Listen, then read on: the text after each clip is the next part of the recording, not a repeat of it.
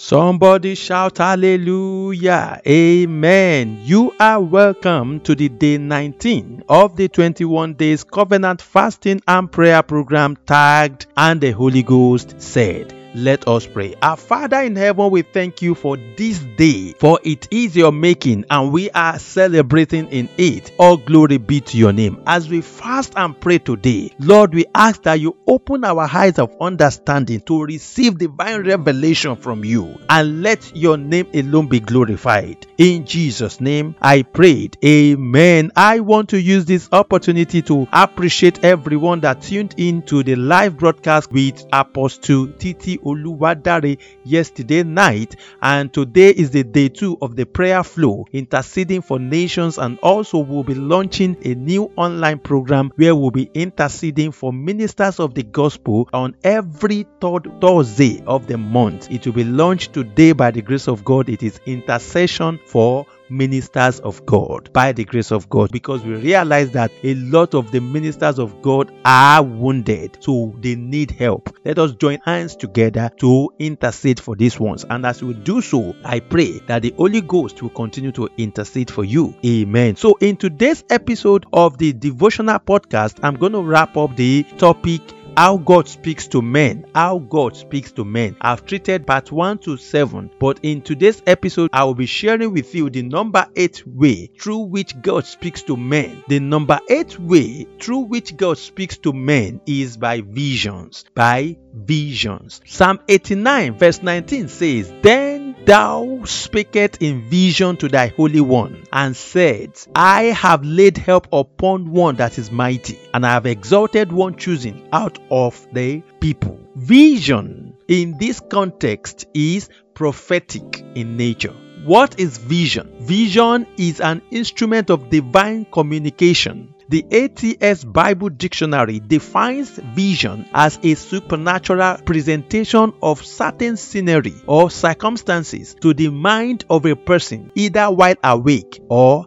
asleep. While one of the Webster's reversed dictionary definitions defines vision as that which is seen otherwise than by the ordinary sight or the rational eye, a supernatural, prophetic, or imaginary sight, an apparition, a phantom, a spectre, as the visions of Isaiah, talking about Isaiah 6 verse 1 to 13, where Isaiah saw the vision of God sitting upon a throne, high and lifted up, in the year that King Uzziah died. Prophetic vision is absolutely essential to a successful Christian life. No wonder Proverbs 29 verse 18 says, "Where there is no vision, the people perish, but he that keepeth the law, happy is he." The English Standard Version, ESV, put it this way: "Where there is no prophetic vision, the people cast off restraint, but blessed is he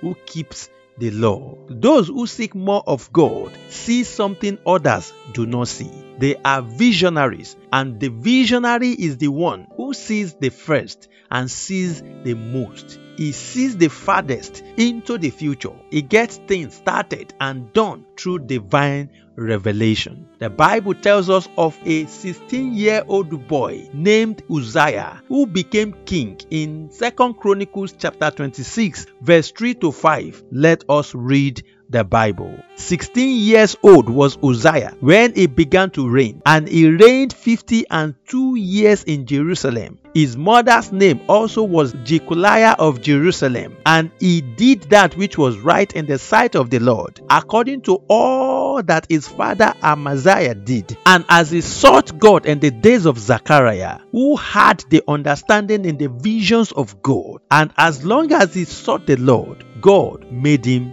to prosper. Do you want to prosper in the journey of this year? Then learn to seek more of God in studying and meditating on the word of God, in fasting and prayer, in doing the will of God, and you will see the goodness of the Lord opening to you stresslessly. Let us pray. I'd like you to lift up your voice and take this powerful prayer this way. Say, "Oh Lord my God, speak unto me through vision, so that I can seek more of you in the journey of of my life. In the name of Jesus, lift up your voice and take this prayer so seriously. Psalm 89 verse 19 says, Then thou speakest in vision to thy Holy One. Ask God to speak to you in the course of your journey. In the name of Jesus. Thank you, Heavenly Father. In Jesus' wonderful name, I pray. Amen. I pray for you as you fast and pray today. The Lord will visit you beyond your imaginations. In the name of Jesus, it is well with you and you shall reap the rewards of prayers. In Jesus' name I prayed. Amen. Wow. Let me quickly remind you that today is the day 2 of the prayer flow with Apostle Titi Oluwadare.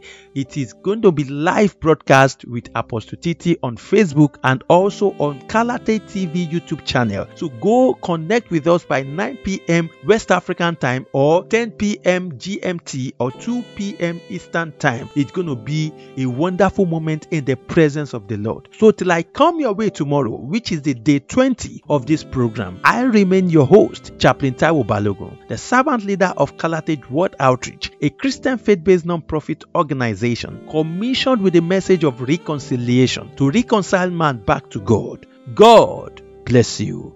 Amen.